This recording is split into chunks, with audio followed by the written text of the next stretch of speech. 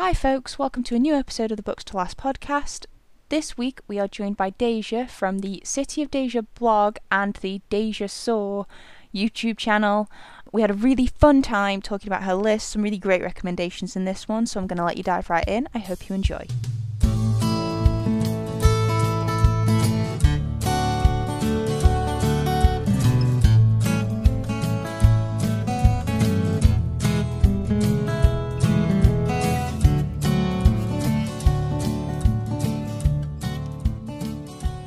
Hello, Deja. Thank you so much for joining us on the podcast.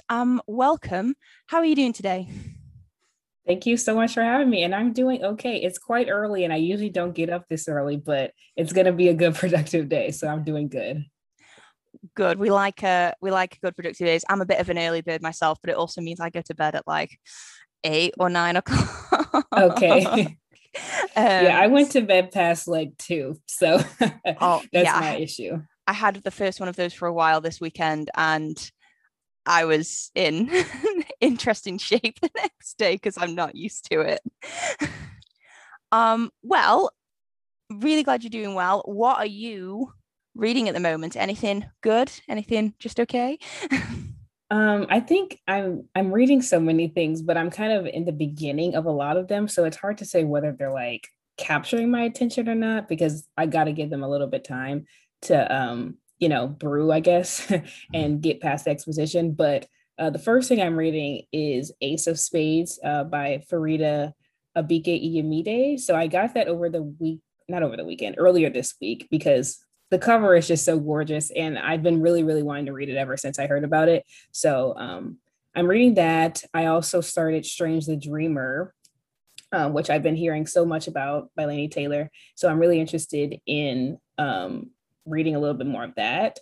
And the third book is one I just started listening to, and it's Before Jamaica Lane by Samantha Young, and it's a romance in the On Dublin Street series. So 3 very different books, and I'm only in the beginning of all of them, but I'm making a little bit of progress, so hopefully I can do that today. I'm so like in awe of people who can read multiple books at the same time. I tried it I think for the first time in a while. I've tried doing multiple books like this year, and it just is like a surefire way of making sure I read nothing, because I'm so indecisive about which one to pick up next. So I've decided I just can't do it, but I'm so impressed by people who can. I've had Ace of Spades on my radar as well. I'm waiting for my copy to show up because I did pre-order it, so I'm still waiting for it to arrive. But it's been one of my anticipated reads for a really long time. I know, same here. So looking forward to reading it. So far, I think I'm like 100 pages in, so I'm farther enough in that one. But I'm still definitely in the beginning. But I think the fact that I went to bed super late is because I was reading that book. So yeah. Always a good one that keeps you up. I remember I added it to my TBR, I think when it was announced, like months, feels like years ago, just because time, what even is it anymore? And then I got the notification that I think it was Illumicrate were doing sort of a box and a special edition of it, and I was like, oh, I feel like I have to, because I've been looking forward to it for ages. So yeah, I will look forward definitely to your review. I'll keep an eye out for it when it comes out. Yeah, it should be coming sometime at the end of the month, hopefully. Fingers crossed. Oh yeah, no, I mean, I sometimes take months before I actually get around to reviewing a book most of the time. But we don't need to talk about my terrible scheduling with stuff, because sometimes, like, if I feel like, oh, I have so much to say about this book right now, then I will. And other times I'm like, I do have a lot to say, but I kind of just want to start another book and not have to like reflect on this one. So yeah. I don't know why I do that, but it's a weird thing. And so sometimes reviews don't come until way later. Sometimes it's good though, because it's given you a chance to sort of form complete thoughts about it. I've had some books where I've come out of it, and back when I was in like good habits, quote unquote good habits, I would write a review straight away, and then because I was so fresh out of the book, my perspective wasn't quite, I suppose, adjusted. And then when I sort of came back to it a few months, like not necessarily that it would be different, but I'd maybe had some time to think about it a little bit more and be maybe a bit more coherent. Right. Or it's like maybe you wouldn't say what you said in your review as much. Like sometimes especially once I finish like a really good like romance or something, Mhm. I'm like, oh my gosh, like I absolutely love this. I love the author's writing. And then when I think about it more as it starts to kind of leave my brain, I'm like, well, it didn't make that much of an impression on me. So I'm definitely in that same realm of like my reviews right after, maybe don't read those. Yeah. Maybe don't read them. If I review a book, like if I've quite enjoyed it, I've got through it pretty quickly, a book is highly, like, a lot more likely to get 5 stars off me if I review it a couple days after I finished it than if I give myself some time to think about it, contextualize it with my other 4 and 5 star reviews, and decide that Yes. maybe it's not quite five. I need to be maybe a little bit more particular. Yes. I think honestly, I'm a little bit like too stingy with my 5 stars. Like sometimes, especially when I see like other people who read about the same as what I read each month, and they're like, every single book I read this month was a 5 star, and I'm like, I haven't had a 5 star since February. So it's like stuff like that. Like I don't give it out that much, but I'm thinking maybe I should more. But also, Yeah. am I going to change? I don't think so. So I that's a do weird thing think I do. it's hard to know over a long period of time though, because I think it is the books that leave like a really lasting impression. I feel like those Yes, are the I 5 stars. agree. And it's hard to tell because I mean I have a lot of books that I really enjoyed, but when I come to like think about what has really left an impact, it's not a lot. And when I have to sort of every now and then I go through my sort of all-time favorites list on Goodreads and maybe have a bit of an edit just because it's Yes, like I don't same. have an edit just to see it. Yeah, I was like, no, I don't really feel like that maybe quite qualifies. It's a good book. I would recommend it to people, but it's not quite there. But yeah, Yeah. it's a difficult one. It's also really good though when you get a book and it's so good that you feel like you have to rethink every 5 star you've ever given before because it Yes. Oh my doesn't gosh. yeah it doesn't feel like it feels like it should be on like another level, a 6th star, some other 6 star. Yeah. yeah, something like that. So it's always really good when you do get to, I suppose, completely rethink your entire rating process. um Uh, yeah. Too bad. yeah, I'm in between books at the moment. I think I just finished finally City of Brass. Oh, okay. I've been And wanting to read that. I really, really enjoyed it. And when I was really reading it, I didn't want to put it down. But because the last couple weeks for me have been just some other kind of level of busy, and it's just been everything I can to remember to sleep and eat between everything I've had to do, reading has just not been something I've had time to do. So I had like 8% of the book on my e-reader Hmm. just waiting, and it had stopped at such a good part, and that's when I'd put it down because it was late and I knew I wanted to find out what happened. But yeah, it's such a good book. It's definitely deserving of a lot of the praise it gets. So I think I'm going to maybe read like a graphic novel or something to wean me into a different Yeah. book. Just a Palette little, cleanse, palette yeah, cleanser. palate cleanser before I sort of dive into something else. Well, excellent. So a few books all in the early stages. Guess we can move into a few more books that you do really enjoy, some five Yeah. stars, some favorites. But before we get into that, for any listeners who maybe haven't heard the podcast before, Books the Last podcast challenges book lovers from all over the internet to pick the only 5 books that they can take with them when they're cast away to a mystery remote location. Um, Now, the mystery remote location, as always, gets to be picked by our guests because I do not force a desert island upon everyone. Everyone gets to pick where they want to go. And Deja, where would you like to be isolated to? So for me, I live in the southern United States, so I like need a fully change of scenery. So for me, it's gonna be Hawaii, which I know it's like Hawaii, but it's specifically it's gonna be the Big Island, like named Hawaii. So it's like Hawaii is made up of a ton of different islands, and the one I'm choosing is called Hawaii, which is kind of funny. And I'm only choosing that because like my best friend is actually from there, but we met in college, so I haven't actually been there. But from the way she talks about it, I'm like, you know what? I would be okay with reading on the beach there forever. So that's my choice. And I also think it's like less populated. Like it's not as highly populated as like I think Oahu or wherever the capital city is. There are less people there than actually like on that entire island than like in my town, I think. So very interesting dynamics with that. But if I'm deserted there alone, then I think I'll have enough room. That sounds amazing. Hawaii is one of those places that's it's always been on my list of places to go, but I mean, being based in the UK, the flight is quite a long one. Oh, right. Yeah. Because it's even So long from like the US because it's so isolated. yeah, so it's one of those they have to sort of it's a big holiday. It's not a quick getaway. Yeah, definitely. So You need to yeah, plan that out. not one I've had chance to go to, but hopefully one day I would really love to because it looks gorgeous there. So yeah, an excellent choice. Now we can get straight into this list. I'm very excited to see what books you're going to be reading on the beach in Hawaii. So without further ado, what is the first book you'll be taking with you? Okay, so the first book, and just for reference too, this list wasn't that hard for me to make, only because, like I said, I don't give out my 5 stars that much, and all of these but one are like 5 star reads for me. But this first one is my first favorite book of all time, and that is Anna and the French Kiss by Stephanie Perkins. So I don't, I feel like people probably already know what it's about, but I'll give a small rundown, which is that it's a YA contemporary romance about a girl named Anna who is from America, and she's sent to Paris or to live in Paris for her senior year of high school, basically at this like boarding school. And that's all I'll say because that's all anyone needs to know. And it's a romance between this guy who she meets who becomes like her best friend. And I feel like I have to have this with me because it's one of my first books that I ever was like, this is an all-time Mm. favorite. Like it was the first time that a book had really done that for me because I got into reading, I guess, a little bit late. I was like 13. So I wasn't a huge reader when I was younger. But after I read this, all bets are off. It has stayed like my favorite YA romance for years and years. And also, like a really pretty 10th anniversary edition of it came out last year. Ooh. So I would take that with me.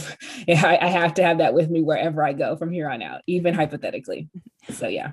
We like special edition 10th anniversary editions. Yes. Yes. Always very nice. So Anna and the French Kiss is not one I've read, but it's kind of a staple and a cornerstone of sort of YA romance. It's one I always hear a Totally. lot about. It's very, very popular. Has the author, I mean, is the author got many other titles, I suppose, in a similar genre? Just because, I mean, Anna and the French Kiss is the only one that I can sort of think of, but I don't read that much YA Oh, romance. okay. Yeah. Well, she does. So it's in a companion series, I guess is the Mm, best way to describe it. A lot of romances usually, like adult and YA romances, yeah. usually they are gonna be in a series. But it's like it follows a different main character each time. So you could technically read Yes. them out of order if you wanted to. But the second one in quotation marks is Lola and the Boy Next Door. And then the third one is Isla and the Happily Ever After. So there's three Oh. of them. It's Anna, Lola, Isla, and they're all connected in that they all kind of know Anna, I guess. That's the best way to describe it because the second one is set in San Francisco. And then the Oh. third one is set between New York and Paris again. And so some of the characters kind of show up in the other ones, but those are the only three like Y contemporary romances that she actually has out right now.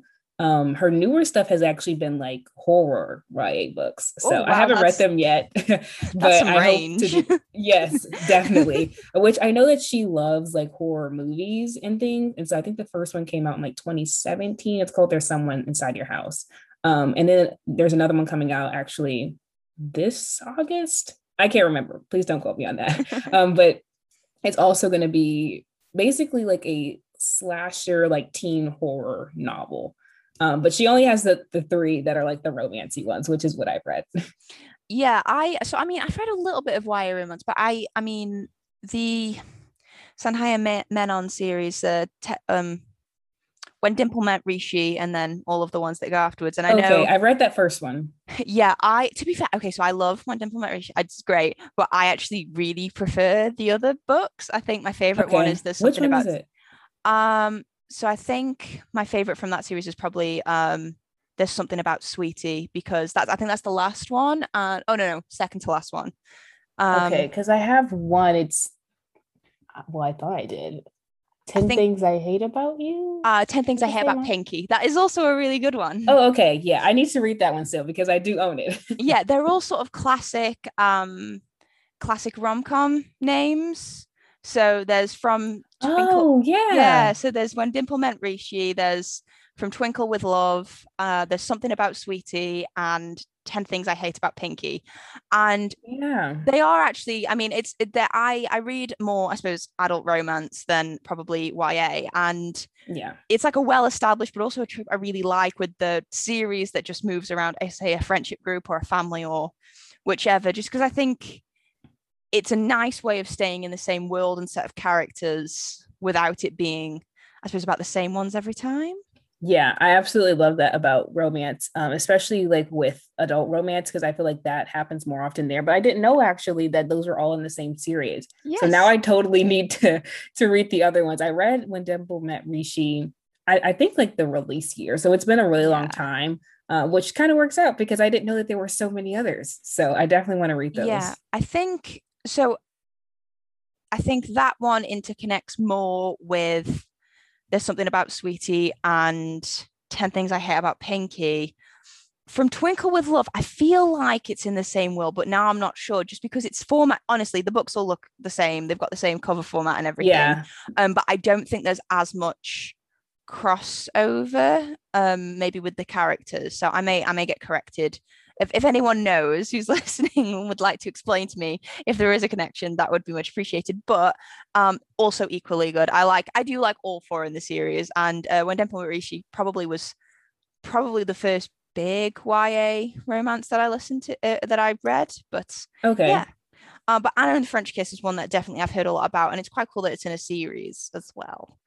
Yeah, Um, and I feel like everyone has their favorite. Like I personally love Anna a lot. I just did like a reel on Instagram of like the bajillion copies of that book that I own.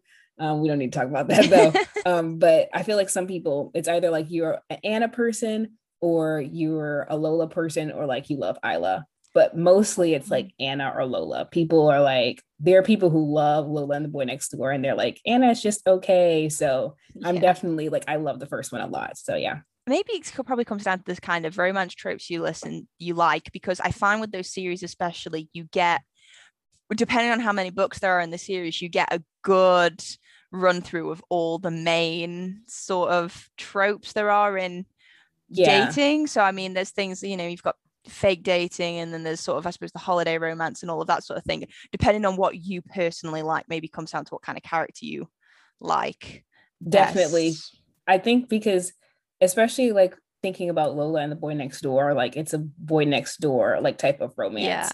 And so while I love that in Anna, they're like friends first, they're like best friends. And Yeah. then it kind of goes. And so I guess that's like a So friends to lovers yeah, trope, the friends but to lovers trope. And then I mean, you've got it in When Dimple Met Rishi is that one I is don't it hate to necessarily, love?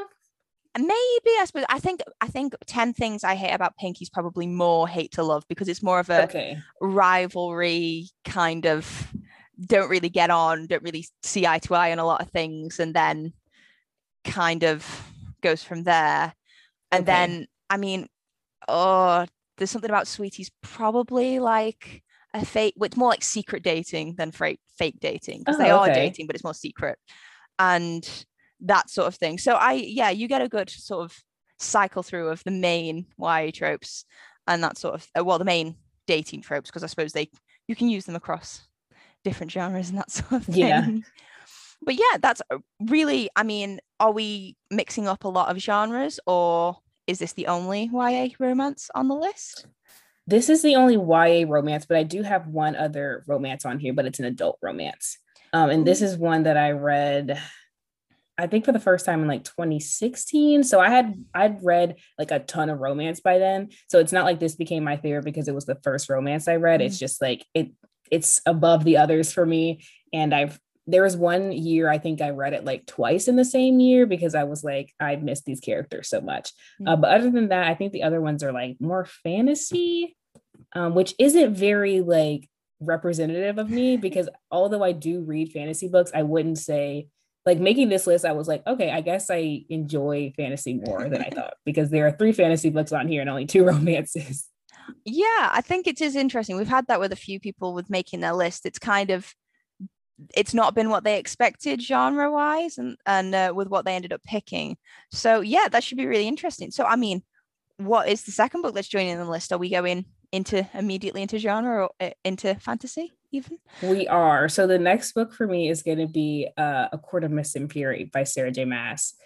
This is, I feel like, half of the internet's favorite book, but rightfully so. I absolutely love this book so much. It's the second book in the ACOTAR series, and it's a fantasy romance. I feel like that like term has become more popularized in the last couple of years, because when I first read it, I wouldn't have said that it was a fantasy romance.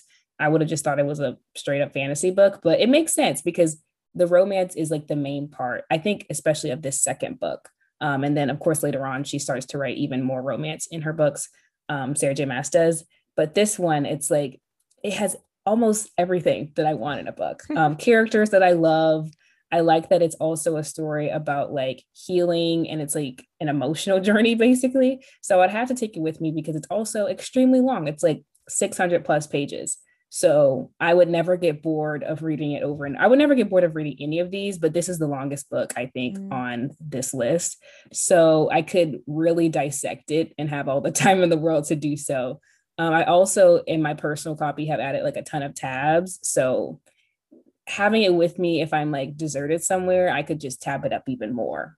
So that's All why I'm bringing it. And I realized I didn't say what it was about, but I feel like people probably know mostly. Yeah, I mean, if you, I suppose I say this. I suppose if you've been on anywhere on book Twitter, you've definitely heard of A Court of Thorns and Roses series, Totally. and it's YA fantasy romance fairy based, and that's pretty much all you really need to know. Yeah, that's it because the first and second book are completely different, so it's like I don't even want to give too much of a Yeah. synopsis of that first one because the second one has my heart fully.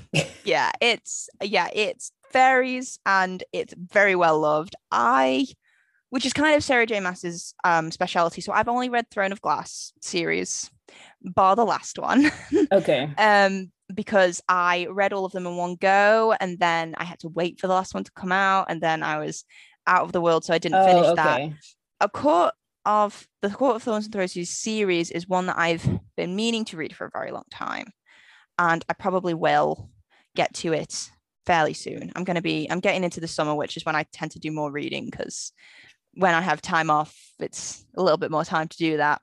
But I don't know. I suppose I think Mr. Fury. I think I have heard that is a lot of people's favorites. But I always find, especially with, I mean, it's not a trilogy anymore. It's got Right. It was, but it's mainly a not trilogy, but it also has a novella and then also a fourth book, which is really more of a spin-off because it's different characters. But yeah. but as a trilogy, I always find it really interesting, especially when it's not the first book that's the favorite or the last one, because I usually find with second books in a fantasy trilogy, they're kind of filler books. And Yeah. I'm probably going to get hate for this, but Catching Fire was absolutely that for Hunger Games. Okay. I feel bad because I never read the Hunger Games, so I don't know. Well, that's kind of what made me realize it, because I'd read a lot of sort of trilogies around about that time. And I couldn't put my finger on why I never liked the second book. And I sort of read the second Hunger Games and it kind of crystallized it for me. It's like, no, this book exists to get to the third book, and it's not like meaningful in its story. It's a mechanism to get to where we need to be in the next one. Yeah, definitely a bridge thing. But I Yeah. agree. I think that so many, like I've read a decent amount of trilogies, I'd say. And usually the second book is always the lowest rated for me personally. Filler. It's a filler I definitely book. did not expect, because I read A Court of Mist and Fury. Sorry, I keep wanting to just say ACOMAF because like that's what I'm used to saying. But I read that second book the year it came out, and it actually took me a while to get to it because everyone, even like a month after it came out, was talking about how great it was. I saw so many things about it on Bookstagram, and I was like, okay, I want to read it, but I'm definitely hesitant because I really liked the first book, and I'm not sure if this is going to just be second book syndrome over and over again. But then when I finally read it, it was like way, it was beyond like what I could have wanted. And I think that it pushed the story in a direction that I didn't expect. So it didn't feel like filler at all. If anything, the last book, in my opinion, is the one that didn't really like meet my expectations because it was, I don't know, it just felt rushed, which is weird because it's like 700 pages long. And so that one is like the weaker link for me, which is the first time I've ever said that about a trilogy, or when it used to be a trilogy. Yeah, definitely. I think I probably still refer to it as a trilogy, just even though I mean I've never read it, but I always find when you get a sequel to a series that was really popular and well established, and it's kind of out of the regular cycle of when the books were coming out. So I mean, usually with the trilogies, they'll sort of come out every maybe one a year for 3 years, or maybe every other year for 6. And I think once you come out of that, and then maybe it's been 5 or 10 years since the last one came out, and then you release another one, I just think it's so risky because it obviously runs the risk of just not being as good, not living up to fan expectations, or maybe even trying to cater to fans too much and therefore going completely the other way. And it's a brave move for any author that wants to do it. It really is. And I think that when I first like heard, because when the last book came out, at that point we already had an idea, or it was already like known that she was going to write more in that world. And it was like, well, why am I like gearing up for this finale if there's going to be more? But I think that technically, that the 4th book that just came out could have been a spin-off book, because the first 3 books follow Feyre and her story. And then it's a novella, which is kind of bridging the two. And then that 4th book follows her older sister. And so it definitely didn't need to still be like ACOTAR book 4. But did I still love it? Absolutely. But it didn't need to be ACOTAR book 4. And most of the trilogies that I think have gotten like expanded upon in the last couple of years, I haven't even read them because I'm like, they are trilogies in my mind. So like, I think that happened with Shatter Me and maybe even The Darkest Minds. I don't know. A few of those trilogies that I read a long time ago, I think once I started kind of dabbling into other genres a bit more, they had suddenly had like 5 books instead of just 3. And I was like, oh, but I never went back to them because I was like, they are going to stay trilogies in my mind. And I want to savor those conclusions that I read. Even if it's not a real conclusion anymore, I think they are for me. When they give away that they're going to carry on writing in that world, it kind of takes away a lot of the stakes, because I don't know whether it's just me who does this to make myself feel better. But when things are getting really like intense and the stakes are really high in a book, if I know there's a sequel to it, I kind of feel safe, because I know realistically the majority of the characters need to survive it, because we've still got another few books. It's like in a movie when you've still got an hour left and it seems like the worst is going to happen. You go, well, there's an hour left in the film, so it's fine. But I think, I don't know, I mean, an example like of a series that carried on longer than I suppose it was originally intended is The Mortal Instruments was originally supposed to be a trilogy. It was supposed to be just the first 3 books. And then it ended up spawning into a second trilogy. So it ended up being 6 books, which is why you have 2 very distinct and separate arcs for their villains, I suppose, because the first arc comes to an end on the 3rd one, and then it spawns into the second arc, which, I mean, I enjoyed the series when I read it. I was younger when I read it. I still have a soft spot for it now, but I think I could have been happy with just the first 3 books. That's so interesting, because I think I did know that it was supposed to be a trilogy, but by the time I got into it, I think I was waiting on the 6th book to come out. Yeah. And so, they do feel so like separate. And that's why I think so many people like hate City of Fallen Angels, the 4th book, because it was just like, what's happening setting up a new one. Yeah. And what's even more interesting to me is that like her other series in that world have all been trilogies. They've been quite long. And so they probably have like the same page count as the Mortal Instruments does, but they're all trilogies. And so that's so interesting, because she kind of made that first series the 6 books. And I guess that's like the starting point of the Shadowhunter Chronicles, or the Shadowhunter world. But all the other ones, she's kind of like reverted back to the trilogy thing and not expanded on them. No, I don't think she should either, just because I mean, I love, so Infernal Devices was my favorite trilogy in that world, and I cannot wait until she finally finishes The Last Hour so I can read it because I can't deal with waiting for the last book again. I was the same as you. So I came to Mortal Instruments just before the last book came out. Yeah. It seems like so Um, many people did, which is like very yeah, interesting. That was like one of the first times I had to like go to the bookstore and get the last book or something. So it for me too, it has a really soft spot for me. yeah. I'm not sure how much I would like fawn over them today because I did reread City of Bones, I think in January. Just like for the fun of it. But yeah, it was definitely experience like reading that cliffhanger in City of Lost Souls and then being like, I have to wait how long for the next book to come out? Yeah, I started reading them just after I properly, so I got into reading through sort of Rick Riordan's books and Percy Jackson, and specifically Heroes of Olympus, because I remember the utter agony of finishing Mark of Athena with its god awful cliffhanger at the end of it, and Oh knowing that I gosh. had to wait 10 months, Wow. possibly 11 months to find out what happened because he was not telling anyone. And yeah, around about the same time, that's when I read Mortal Instruments. So I read the first 5 books, like I've just binge read them. And then I ended up Yeah. pre-ordering the other one and being absolutely devastated that it didn't match any of the other books because it was enormous. Oh yeah, yeah, it it's was huge. it I was a think that was probably the doorstop. first time that I had like gotten a book that long because that was a series that kind of got me into reading. It Mm. was City of Bones actually. And so in between that, I think I did read or start other series, but it was mainly that I was like all about the Mortal Instruments. That's actually why my name on Instagram is City of Deja Oh, because really? of City of Bones. So fun fact, but I think that story is it's always going to be like super special to me, but I've found that I'm kind of waiting for her to be like done with the Shadowhunter Chronicles before I go back into it because I've tried a couple of times, Yeah. but I also like you don't want to wait again. And then I don't know, I kind of want to just have them all there and be able to read them at my own pace without new ones keep on coming out. Yeah, I think with the thing with series now is I definitely just don't have the patience to wait for books to be released because it doesn't matter how good the cliffhanger is. If I have to stop reading and then wait months for the next book, I kind of just I've been reading things in the interim. I've just come so fully out of the world that I'm not as immersed and my stakes aren't as high with it. It's the reason why I haven't finished the Throne of Glass series. It's the reason why Mm-hmm. I still haven't finished the Dark Artifices and the characters in Last Hours. So the Infernal Devices is my favorite of the trilogy.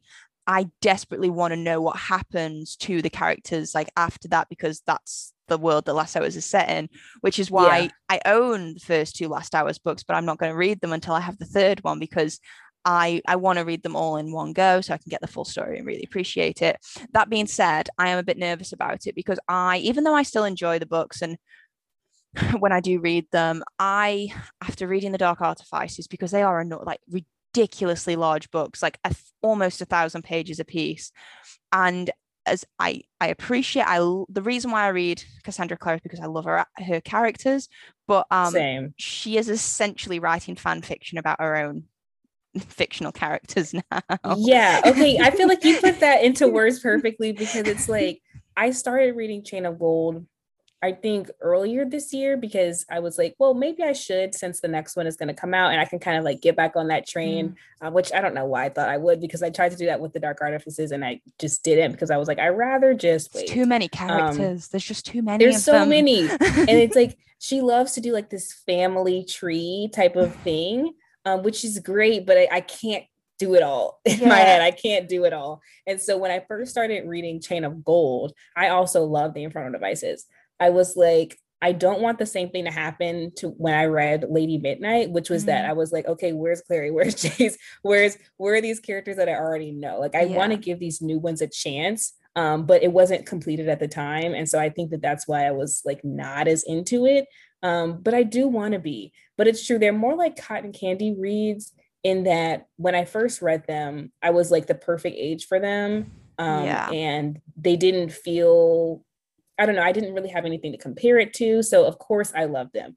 But like now that I've read so many other books, they don't like stand as my favorites because it's like I have to be in the mood for her writing and like kind of her plot too, because I think sometimes it can start off like super like actiony and then get lull in the middle. So I Yeah. need to be in the mood for all of that. And that's why I'm like, once she's done, I'll go back. But right now, there are so many other things that I'll probably read. Yeah, the focus has shifted a lot more to the romance and that sort of thing, and these huge casts of character, which when you think and compare it to the Mortal Instruments, when really the characters you cared about were Jace, Clary, Simon, Isabel, and Alec, which is a group Yeah, of five. And then, even Magnus, who is a big part of that, isn't he's not one of the main cast of characters. Alec, even to an extent, doesn't really form a huge part of it.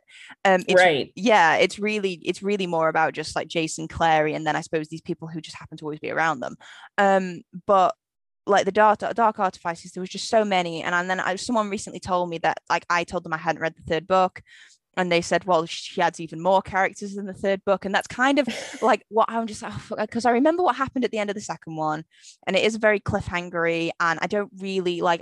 I was not in the mood to sort of go into, I suppose, the fallout from that, knowing that it was going to be horrible when I went into it, and just all of the characters and keeping them all straight in my head. And I just feel like because it's so romance driven and because it just feels a lot like, I suppose, fan fiction, not in a derogatory way, but in the way that it's fan service, that she is working with characters that she knows, the kinds of characters that she knows fans love, and she's working with specific Yeah, groups of characters because she knows fans love them, and that's great. But I don't think that's the basis of all good storytelling, because she's right. she's writing it for people who really want to read just about those characters and not because the story is where those characters are. So we end up with a lot Right. of extra stuff that's just not necessary to the story that she's telling. Um, because realistically, the Dark Artifices has got a really strong plot, but you just shave off a lot of the extra character arcs that just aren't necessary to the plot. Yeah, and I think She needs a too, braver like, editor. yeah, and that's honestly what I thought about the last Mortal Instruments book, Mm. because of course I was so excited to read it, but I was a bit disappointed in that, like, I think that was kind of serving as our intro to the Dark Artifices, because we see what happens to Emma and Julian because of is it the Mortal War? I can't even Yeah, remember, so but because of whatever happens, like the big um thing. the LA Institute and all that sort of stuff. So yeah, the Dark War, I think they Yeah, called that that's one. kind of okay. Yeah, the Dark Core. I know there were two, Yeah, there was two. but what happened with that was I was, of course, very interested in the plot and seeing those characters, but I felt like there was almost like such a focus on like Emma and Julian and them. And while I understood that it was to set up this next series, I was like I was still wanting so much more, because I was like, I kind of wish that this was like just about Clary and the gang, because I love them so much. And so that was one thing that's why I thought that one was probably going to be my favorite of Mm. the series. And then it wasn't, because I feel like it was so long because we were adding in those parts and they were going to be important later on, obviously. And I like that it wasn't, I like that she kind of did that so we didn't have to just work in flashbacks when we got Mm. to Lady Midnight. But still, I was like, you could have just gave me Clary and Jace being happy and saving the world, and that would have been Finally, okay, like finally, you know. we worked so But hard. it was yeah. I I'm think glad that that's you kind of brought that up though, because that's been sitting on my chest. yeah, it's just one of those things that's like I think that's why I enjoyed the Shadowhunter Academy stories more than I Okay, I did haven't say. read those. So I enjoyed them slightly more than I enjoyed the Bane Chronicles, because even though I enjoyed the Bane Chronicles, the Shadowhunter Academy stories, they're very much about Simon. There's like a few flashbacks that go to other characters, but it very much deals with like a lot of the aftermath of what happens after the Mortal Instruments, like not as Okay. opposed to anything that happens like it's before the Dark Artifices, and I really appreciate that. There's a few flashbacks to the Infernal Devices times and that sort of thing. There's some stories that are set further back in the past and that sort of thing, but it's mainly just Simon and his time at the academy, which is really cool. But yeah, anyway, sorry, minor Mortal Instruments tangent, which I actually am not entirely sure Yeah, how we got there, but it was a good discussion all the same. it needed to happen. It obviously needed to happen. We needed to get these thoughts out into the world. So moving on, what is the third book that will be on your list, taking with you to Hawaii. So my third book is Daughter of Smoke and Bone by Laini Taylor. And this is book one in a trilogy. And I actually reread it for the first time last year. And then when I read it, I think the first time was in 2015. And I decided to reread it because I was interested in finishing the trilogy, and it became one of the best like fantasy books I'd ever read. I think that more people are familiar with Strange the Dreamer. For this one, I'll give a small opener. Basically, once you open it up, that first part, the act one kind of set up as a quote that says, "Once upon a time, an angel and a devil fell in love. It did not end well." And after that, honestly, that's all you really need to know. But if I had to give a little bit more, it follows our main character named Karu, who is an artist, or art student in Prague. And she has blue hair, she has all these tattoos, and she's like a very like interesting girl, I guess, because she was raised by these like monster beast figures. And so she is raised by them, and she doesn't really know like why they are the ones who raised her, but she kind of just goes with it. And there's one of them, his name is Brimstone. He's kind of her father figure, who she has the weird task of collecting teeth for. So she goes on all of these missions, I guess, to collect teeth for him and bring it back. She doesn't know why, but she just does it.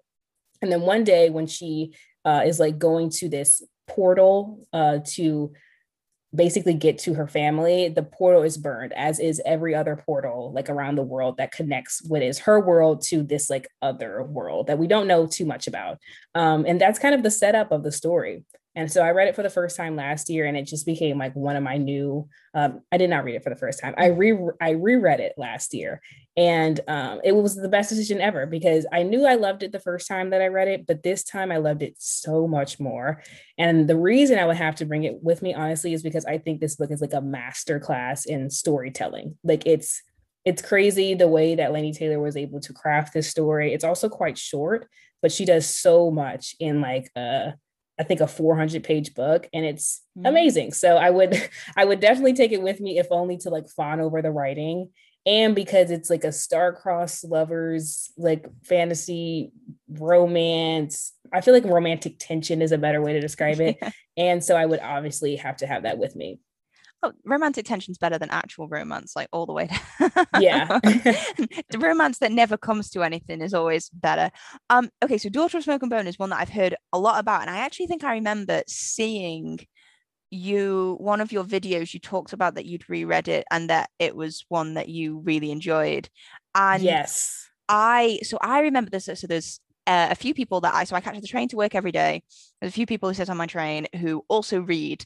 And one of my fun hobbies while I'm also on the train, because we don't particularly all know each other very well, is I'll be reading on the train, but I will also peek at what they're reading. And one of them particularly reads a lot of YA fantasy, and Daughter of Smoke and Bone was one that she read, and she actually did recommend it to me when we got to chatting one day. And I don't know why I never ended up picking it up, but I don't know, maybe it's coming to it at the right time, but Laini Taylor is not an author I've ever read anything of hers before. Okay. Even though I've heard so much about it, I don't know why. I think I got into, especially with YA, I got into a stage where I stopped trying new authors in the genre because I felt safe in my pocket of authors, and I didn't want to venture out anymore. Did you say it's a trilogy? It is. It's a trilogy. And I feel like she's mainly known for like her like main 5 books, which would be the Daughter of Smoke and Bone trilogy and the Strange the Dreamer duology. I'm pretty sure she has some earlier books, but these are the ones that are like traditionally published. And big so hits. I think that they're the ones that people like really, really know. But it is a trilogy. And I was the same way in that before last year, I was kind of like, listen, I know what I like in YA fantasy and I know what I don't like. So I'm just going to keep doing what I'm doing and reading a whole bunch of romance and like a YA fantasy book every now and then, maybe like twice a year. I was doing that for a while, actually, because after a while, I kind of just got done with being disappointed every time I picked up something new that sounded really great, but it ended up being kind of the same thing I had read before. Exactly. I got really sick of that. But Laini Taylor, let me tell you, does not do that. Like her books are so unique. I've never read anything like Daughter of Smoke and Bone. I'm only in the beginning of Strange Dreamer, but I can tell with that one too. It's like nothing else that I've ever read. And what's interesting to me is that Daughter of Smoke and Bone published in 2011, I'm pretty sure. So it is an older YA book, and It's in it like their made my favorites heyday list. Yeah, of and like it made my YA favorites fantasy. list of 2020. Yeah. Like it still holds up like extremely well. I think that her writing and the way that she told this story wasn't falling into, I guess, like the tropes that were probably super popular around that time, which would probably be like more paranormal. I don't know if like this type of, I I think feel like fantasy romance. dystopian. It was very like Okay, in yeah. the YA sort of scene at that time was very dystopian. It was Hunger Okay. Games matched, the Delirium trilogy. That makes more That's sense. that sort of So so she didn't fall into that at all. And I think that that's why it's a book that, you know, people can still really enjoy all these years later because it was so, so unique. And I think that honestly, the cover is probably what made people not pick it up because it's like a woman with like a mask on, but it's like a feather mask. And it's kind of weird. And honestly, even though I've read the book, I still don't know like what the cover means. But yeah, it's anyway, not it's very odd. it doesn't convey to me what you've told me the book is about. Not at all, but It it does did get new covers. It did get new covers recently. Have you which is seen good. those? No, I haven't. Okay, I'm they, gonna quickly Google them so I can look at yeah, because I think that they are cooler. Do they convey everything? Either, maybe not, but it's hard. Like I think that Laini Taylor herself said it's hard to even like elevator pitch this series because there's so much happening. What I just said is from like the synopsis on the dust jacket, but I think it might be a little bit more Oh, condensed now. But those are yeah, cool covers. those are much cooler. I Yeah. definitely much. So there's ones that have got doors, there's ones that's the mask, and then there's these ones Hmm. which are very sort of neon Yeah. and they're very cool. See, I would stop and pick that up in a store, but with the other one, and it sounds like I know they say they never judge a book by its cover, and But we all do. we all do. I would just the thing is, I think there are some books that you can read and they're amazing, but they've got terribly designed covers. But generally speaking, a terribly designed cover is just an indicator of how much love, energy, and money went into publishing the book. And if it Yeah. doesn't look like a lot of production value has been put into it, it usually does not speak to the publisher's faith in the story. So that's probably why I ended up skipping over it, especially because, like you, when it originally came onto my radar, because even though it was published in 2011, it kind of had like a resurgence a few years after that. That I Yeah, it did. yeah, and that I sort of that's when it came onto my radar. The reason I didn't read it was because I'd gotten to a point like you where I'd read so much YA fantasy, and it just got to a point where I could comfortably predict pretty much everything that would happen in a given Yeah. YA trilogy, and it got to a point where even though I enjoyed sort of those tropes, it just wasn't as fun to read them anymore, which is kind of why I stopped reading dystopian stuff. It's why I stopped reading stuff about vampires. It's why I kind of stopped reading YA fantasy, which really I think the trend that's just passing us by now is fairy fantasy, sort of trying to do Game of Thrones but light, high Yeah. fantasy type YA novels. They seem to have just passed, and then we're kind of going into a new sort of phase of popular YA, which to be honest, I'll be interested to see what the overall theme is because we get, like general trends and that sort of thing. But I mean, I read an older series, Rebel of the Sands trilogy. And I think I've heard of it, but I haven't read it. even though I finished it, even though I enjoyed it, I knew absolutely I was not surprised at any point in the story. Okay. It was very much it was slightly different because it was dressed up in different folklore which I hadn't read before.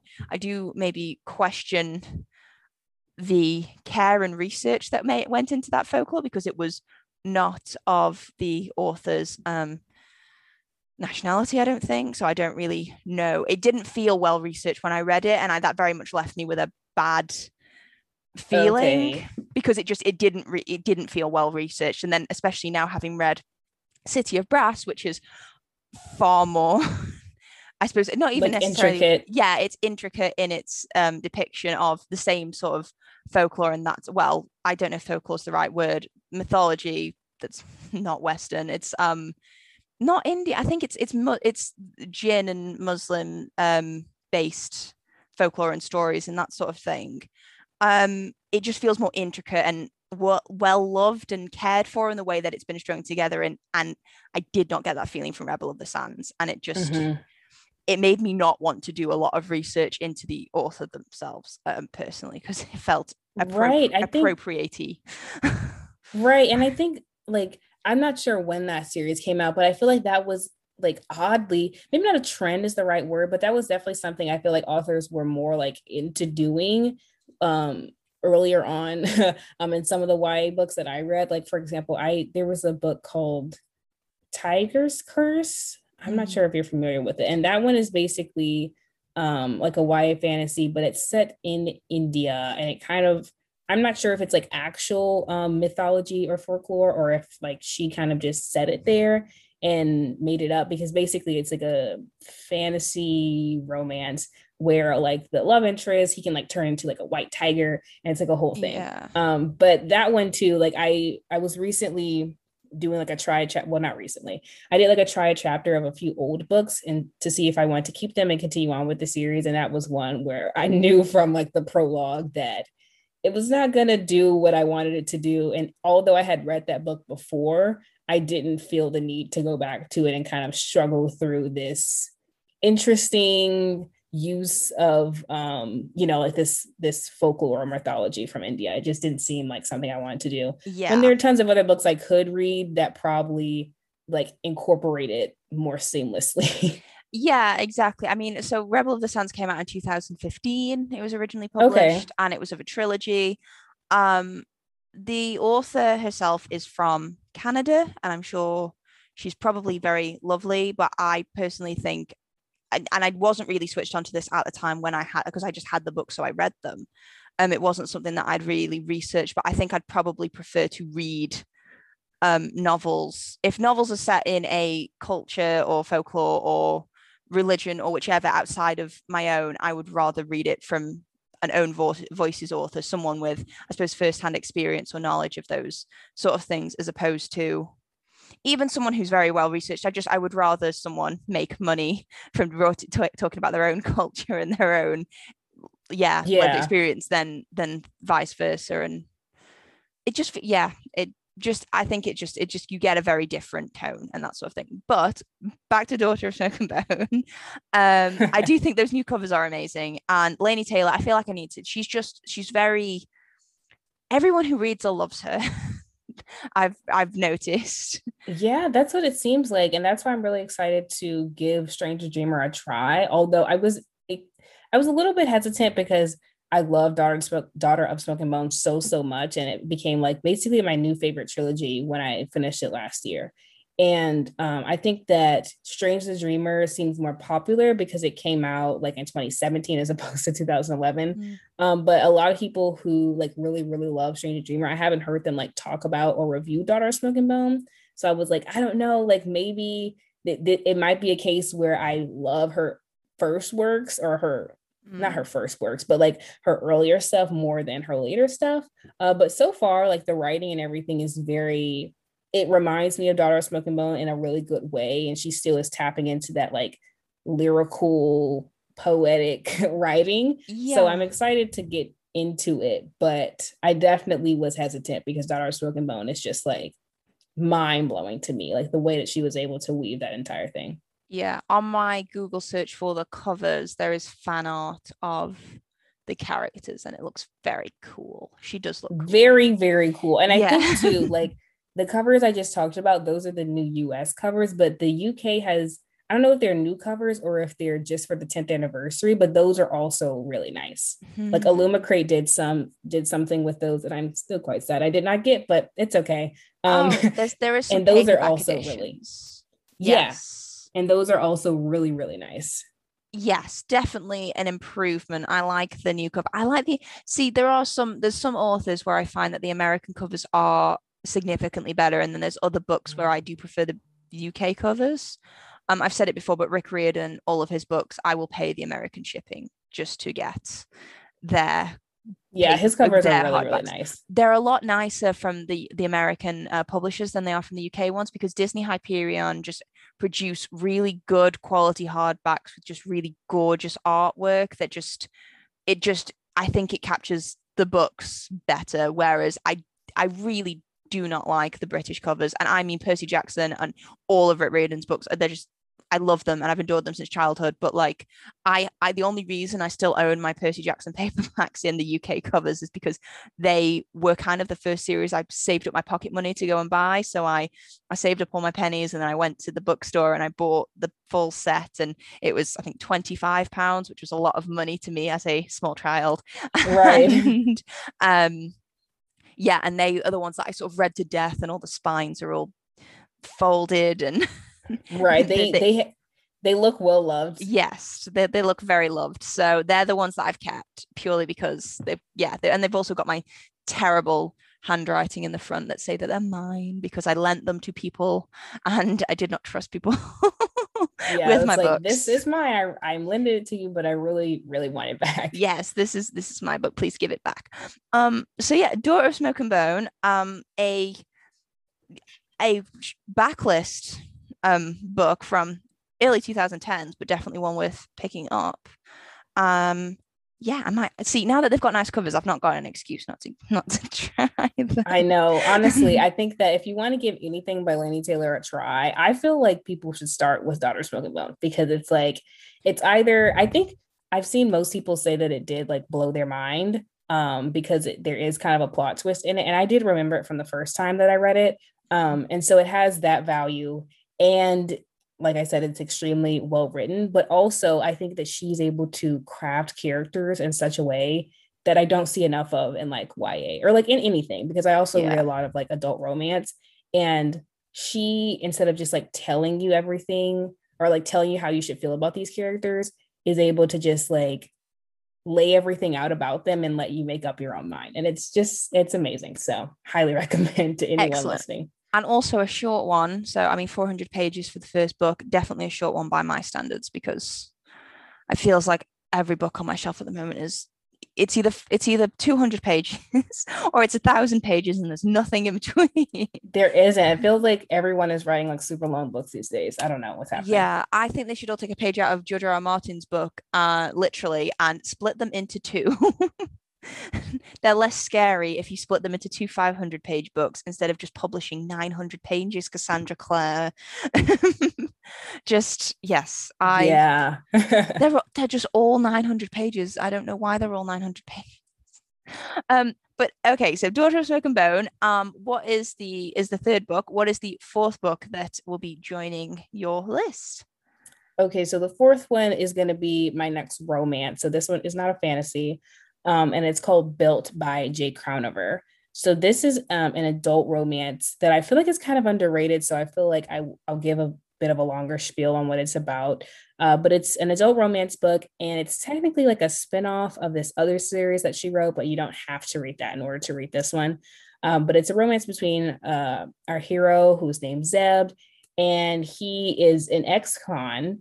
And so he has like quite a past. And it's a romance between him and this lawyer named Sayer. And so how it kind of works out is that he goes to her for some legal help after basically someone comes on his doorstep and is like, hey, you have a child that you didn't know about. And so figure that out, man. And so he goes to her for her legal help because she's a family lawyer, because he's like, oh, wow, I did not know that I had a child out there in the world. And so obviously they start working together more professionally until things kind of blossom from there. And so this has become one of my comfort books. Like, this is a book that I've read so many times over. I'm very like, I know the storyline like the back of my hand, and I really love the audiobook. So I just have to have it. Like, it will be weird not to have it on this list at all. And would you have a physical copy or would you have the audiobook? Because you can only have one. Yeah, okay, you know what? I probably have to say the audiobook. And that's probably the only one I think that I would have to have the audiobook. The other ones, every other book on this list, nearly, I've listened to the audiobook, but like I want the physical copy.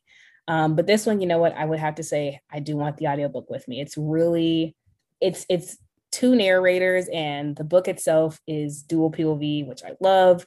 And it's just, it crafts such an amazing romance that I never get tired of. Like, I probably would want to reread it now that I'm talking about it. That's how it works every single time. Every time I bring up this book on my YouTube channel or on Instagram or whatever, I automatically want to reread it. And I don't even have a physical copy of it, which is the weirdest part.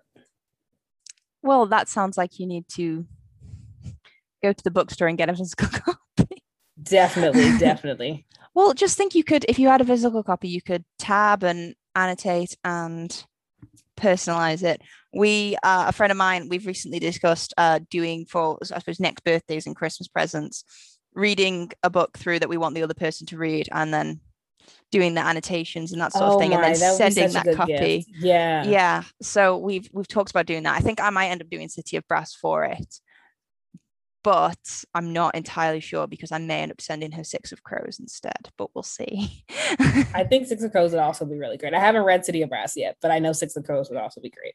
Yeah, I really yeah, I really enjoyed Six of Crows, but I remember it's really interesting because like I am a sucker for the exact same romantic lead in all of the books that I read. And yeah, Six of Crows and City of Brass kind of have that person, and I usually get to a specific point in the book and there's always one line that tells me, I'm like, yep, that's it, that's the reason why I like it. So yeah, I definitely appreciate that. Is this, I mean, you say it's a spin-off from a series, is it part of quite a long series of hers, or?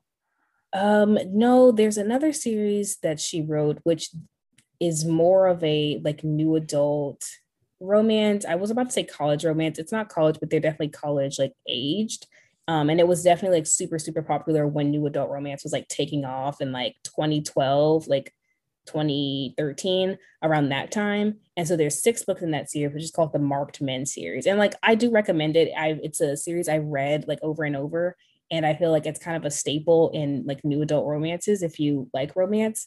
But this one is like a spin-off from that. And it's definitely like more adult. Like I said, they both well, she is a lawyer and he, though an ex-con, like owns in a construction business or something like that. So they're very like adults with careers and it's like that type of thing.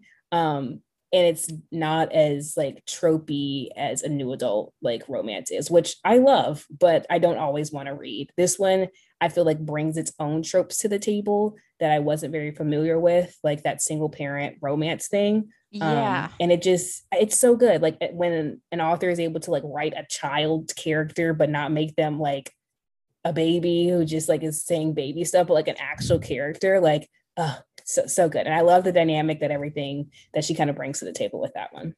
Yeah, definitely. I think it is really good one. And because I've read it sort of done very badly and run very poorly. One of Same. my, yeah, one of a romance author I do really like is Jay Daniels.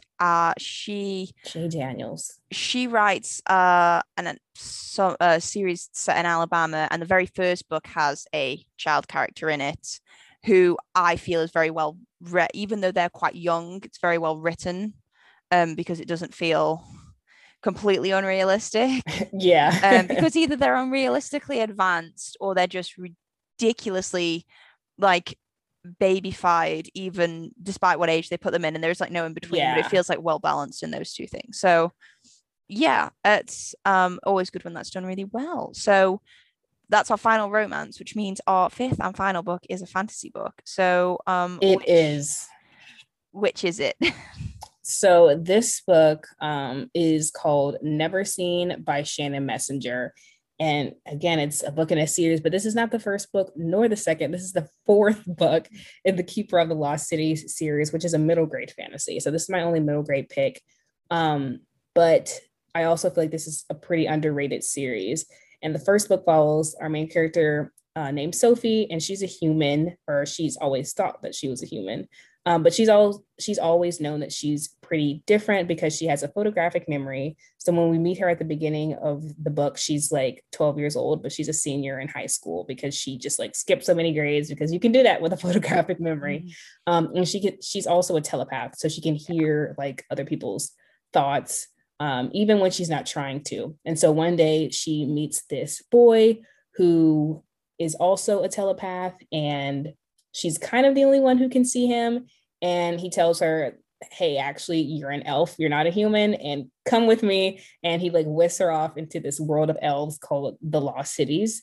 And it's like a beautiful ride. It's so much fun. I recommend this to anyone who loves middle grade, but also if you haven't read much middle grade but want to, I think that this is a good place to start. I started with Percy Jackson, but then I read this like a couple of months later, or maybe like a month later, and just like fell in love. It's really, really good. And I would bring it because this fourth book really solidifies like the found family friend group that forms.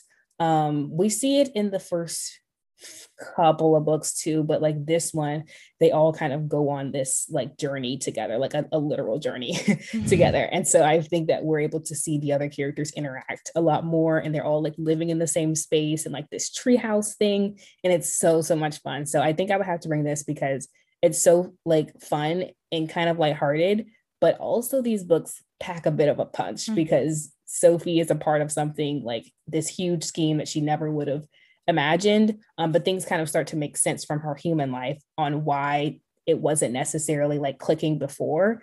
And I just love watching her journey or reading her journey. And it really solidified it as like a series that I knew I was going to keep on going with after I read this fourth book. So definitely Never Seen by Shannon Messenger.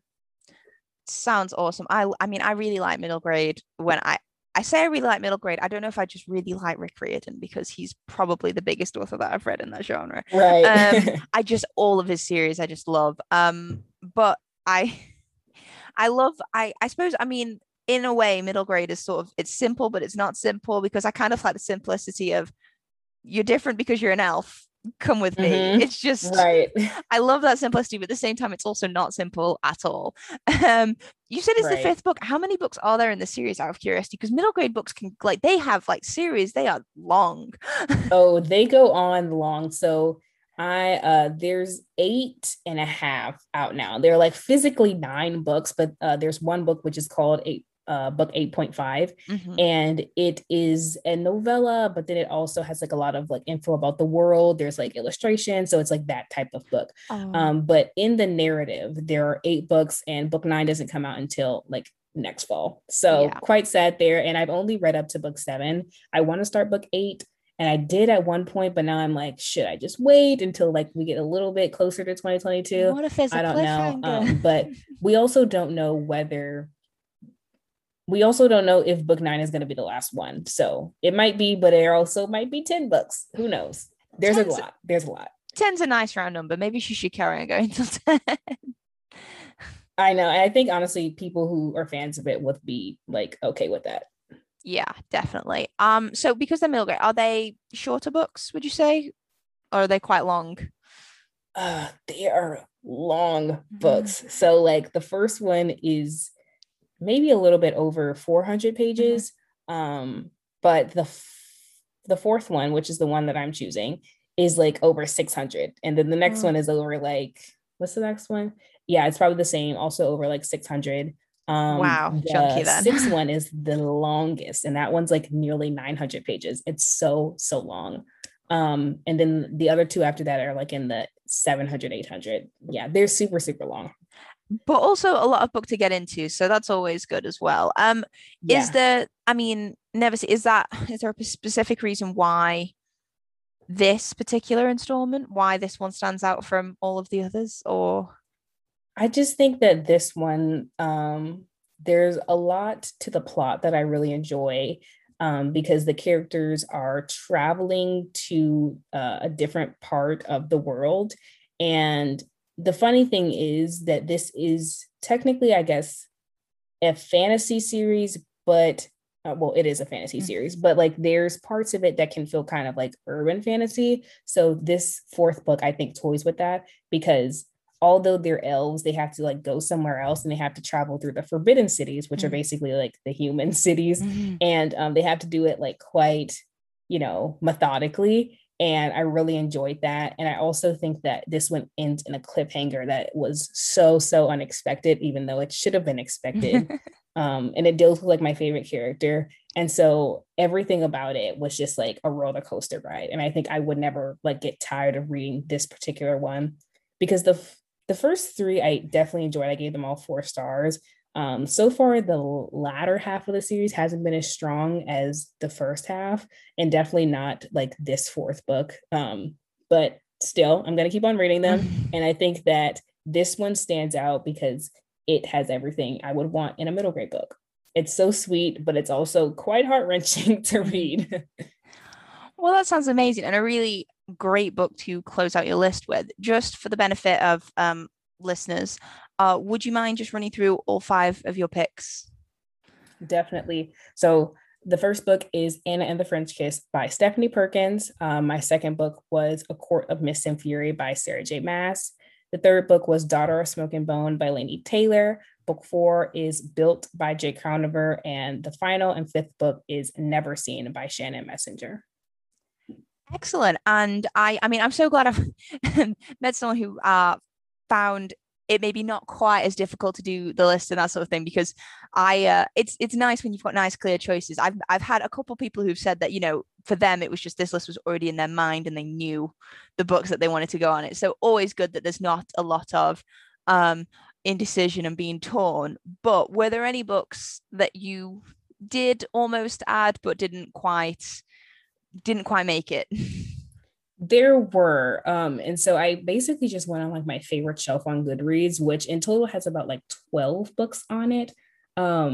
But some of them I wasn't sure. And most of them honestly are like romances on that list. And as much as I love them, I wasn't sure, like, did I want to bring like majority romance? Because I know that it's always going to end in a happily ever after. And some of these that are more like fantasy don't. Like they end on a terrible cliffhanger and I wouldn't have the next book with me, but like, it's fine because I could just go back to the beginning and just live it all over again. So that's why I didn't want to make it fully romance. But I think I have like 2 other romances that I probably would have added on. And one is Colty by Mariana Zapata. And this is like a independently published slow burn sports romance that like the romance community on YouTube introduced me to. And just wow, it is like a 600-page book or something, and it's a romance book, but it's so long because you watch these characters like become the best of friends and then more than that, and it's just yeah, I really wish I could have put it on the list, but alas. And then the other one is The Kiss Quotient by Helen Hoang, which is like probably also one of my all-time favorite romances. Yeah, but mine too. Built is like a little bit above it, so I had to add that one more than that one. But I also really love Helen Hoang, and those are definitely the 2 where I was like going back and forth on whether they were going to take Built's spot, but I've read that one more, so it felt like it needed to be on there. Yeah, Helen she was a new favorite author of mine last year when I read The Kiss Quotient, and then The Bride Test, which is the sequel to that, and I have been waiting so patiently for The Heart Principle, which was supposed to be out months ago, and it's still not here because of the end of the world. I know, I can't wait for that, and especially because right now ARCs finally went out for that one, and I don't have one, and I'm like, I want one, but like I want my hands on this physical copy because I've waited so long, because that's how it was when I read The Bride Test. I bought it and I read it in like 12 hours. It was great and I loved it. It's very rare these days when that I like when a book arrives, a pre-order arrives, I read it immediately, but The Bride Test definitely I read it immediately. 100%. So I know it's going to be worth it to read The Heart Principle. I know it. I plan on doing the same thing with The Heart Principle, but like it just breaks my heart every time I get an email saying that the release date's been pushed back again and it's not going to be with me when I thought it was going to be with me. I know. And heartbreak. I mean, I stopped requesting ARCs years ago. I closed my blog and I stopped requesting them because I just decided that it's not the way that I wanted to experience books, because it came with too much stress with reviewing and that sort of thing. And I would rather just buy the book, support the author that way, you know, do it more, I suppose, organically, because there was a lot of books that I requested that I wouldn't necessarily have maybe ordered had I just been, you know, ordering them usually. So I sort of changed my stance on it. So I don't request ARCs anymore, but I do still have access to my NetGalley and Idlewise accounts that have very good review ratings, because despite the stress, I always kept on top of my my percentages and my ratios. And I did that. Oh, there's a good chance that I might get one if I requested, but I stopped myself. Oh man, you have such good restraint. I think that I'm the same way in that I don't use it as, I don't know. At one point, like I was like, oh, like totally, I definitely want to like get on the ARC world, ARC train. And now I think that like the more I've fallen into like my Bookstagram thing, I'm less likely to request it myself. But like if I get an email about something where I was already kind of eyeing it, then I'll be like, yeah, sure. But not as much anymore because I don't have all the time that I wish that I did. Like right now I'm on summer break, so I can read a lot more. Yeah. But during the school year, which are like pretty like big like publishing times, the fall and the spring, I don't have that much time to dedicate towards like books to read for review. I rather just read something that's been on my shelf for a couple of years anyways. But I follow people who are like, oh, such great reviewers, and they're all reading The Heart Principle, and I'm like, I want to be you. But I know it's going to be so perfect when I go to the bookstore and get it and read it and probably reread it and reread it. Yeah, the waiting makes it better, I'm sure. I completely relate to that. I just handed in my final assignment for university for my last semester this year last Friday, and like the relief that just the burden that's like taking, and I'm like, it's immense. Nothing until September. I can't wait. But yeah, I definitely felt like that with ARCs. So I just found myself, I read the books, and even the ones I really enjoyed, they were books I knew I wasn't going to read again, which meant I then didn't go out and buy them. And I just then felt that I would support authors better if I saw these books, I wanted to read them. At least they're getting my money when I bought them to read them that time, and then I can just pass them on, whichever. And I found I just enjoy my reading a lot more that way. Yeah, and I definitely had to like fall back in love with reading, which is so weird. It's like it turns into a job with ARCs. It does. Stressful. It really does. And it's like I never would have thought that I like if you ask 15-year-old me, like, well, like what do you mean? Like you don't want to get books like early and like read them and stuff, but it's like it becomes so excessive at one point. And I've been doing like this, I guess, since I was a teenager. And so like doing that when I was a teen was very like, I guess, fun. But like the older I've gotten, I'm like, I kind of understand more what I want my relationship to books to be like. That's why I kind of stopped aspiring actually to like be in the bookish world in a professional sense, because I always wanted this to be a hobby for me. Yeah. Definitely, I definitely relate to that. I mean, the most books I've ever read in 1 year, which to be honest is like small potatoes compared to some reviewers that I see online, but I read 70 books the year that I did my blog, because I did it for a 12-month period end to end, and I read, I think, just over 70 books during that time. And I'm actually quite sad that not a lot of them made a huge impact on me, because just the pure quantity that I was reading, the speed I was reading them at, and the purpose I was reading them for. I was reading them to review them, not to enjoy them. And it very much felt like I had a full-time job at the time. I was doing it on my commute, and then I was then spending weekends and evenings updating the blog and that sort of thing. And when you start working full-time and that sort of thing, you kind of get more of a sense of what your quote unquote time is worth. And I kind of came to the realization sort of 12 months later, I had no serious aspiration to be in the book or bookish or publishing world professionally in any way, shape, or form, but I was dedicating anywhere from 10 to 16 hours a week to basically doing a job for free. Yeah. And I just had to sort of really reevaluate sort of my time and how I wanted to spend it, because it was a lot, and it took a lot of the fun out of reading for me, which was upsetting because it's something that had always been sort of a refuge and escape for me since childhood. So yeah, something I've been able to reclaim in recent years, but definitely put me off the main barrier is I deleted my saved passwords for all of my ARC accounts. So if I wanted to access them, I would then have to go through, like, I've forgotten what the passwords are, so I would have to reset them through the email and all that sort of thing. So it's enough of a barrier of inconvenience that I'm not tempted to log on. Yeah, you're like, you know what? It's fine. I'll just wait, because sometimes like the waiting really does pay off. So yes, definitely. I mean, I remember after Mark of Athena, and I had to wait for the House of Hades to find out what had happened. It was it was so worth it to finally get there a year later. But yeah, thank you so much for the discussion of your list. It was so much fun, and I have got even more recommendations. Honestly, I think I love the podcast, but it is the absolute worst thing for my TBR because it grew on its own anyway. Right. So having have so many people tell me about all the amazing books that they love is definitely not helping. But if our listeners wanted to hear more from you and the books you love and any more of your recommendations, where might they find you? So I have a Bookstagram account at City of Deja, and I'm also on YouTube at Dejasaur. So two different usernames, but that's basically the places that I talk about books the most. Definitely equally cool usernames though. So you should definitely check out Deja's YouTube channel. I really enjoy it. I watch her videos and get lots of recommendations. If you like what you hear on the podcast, and if you wanted to hear us again, you can subscribe using any of your podcasts, preferred podcast providers. We're on Spotify, Apple Podcasts, and pretty much all the places in between. And you can follow us on social media on Twitter or Instagram at Books to Last Pod. Thank you so much for listening. And Deja, again, thank you so much for being with us. And until next time, bye for now. Thank you.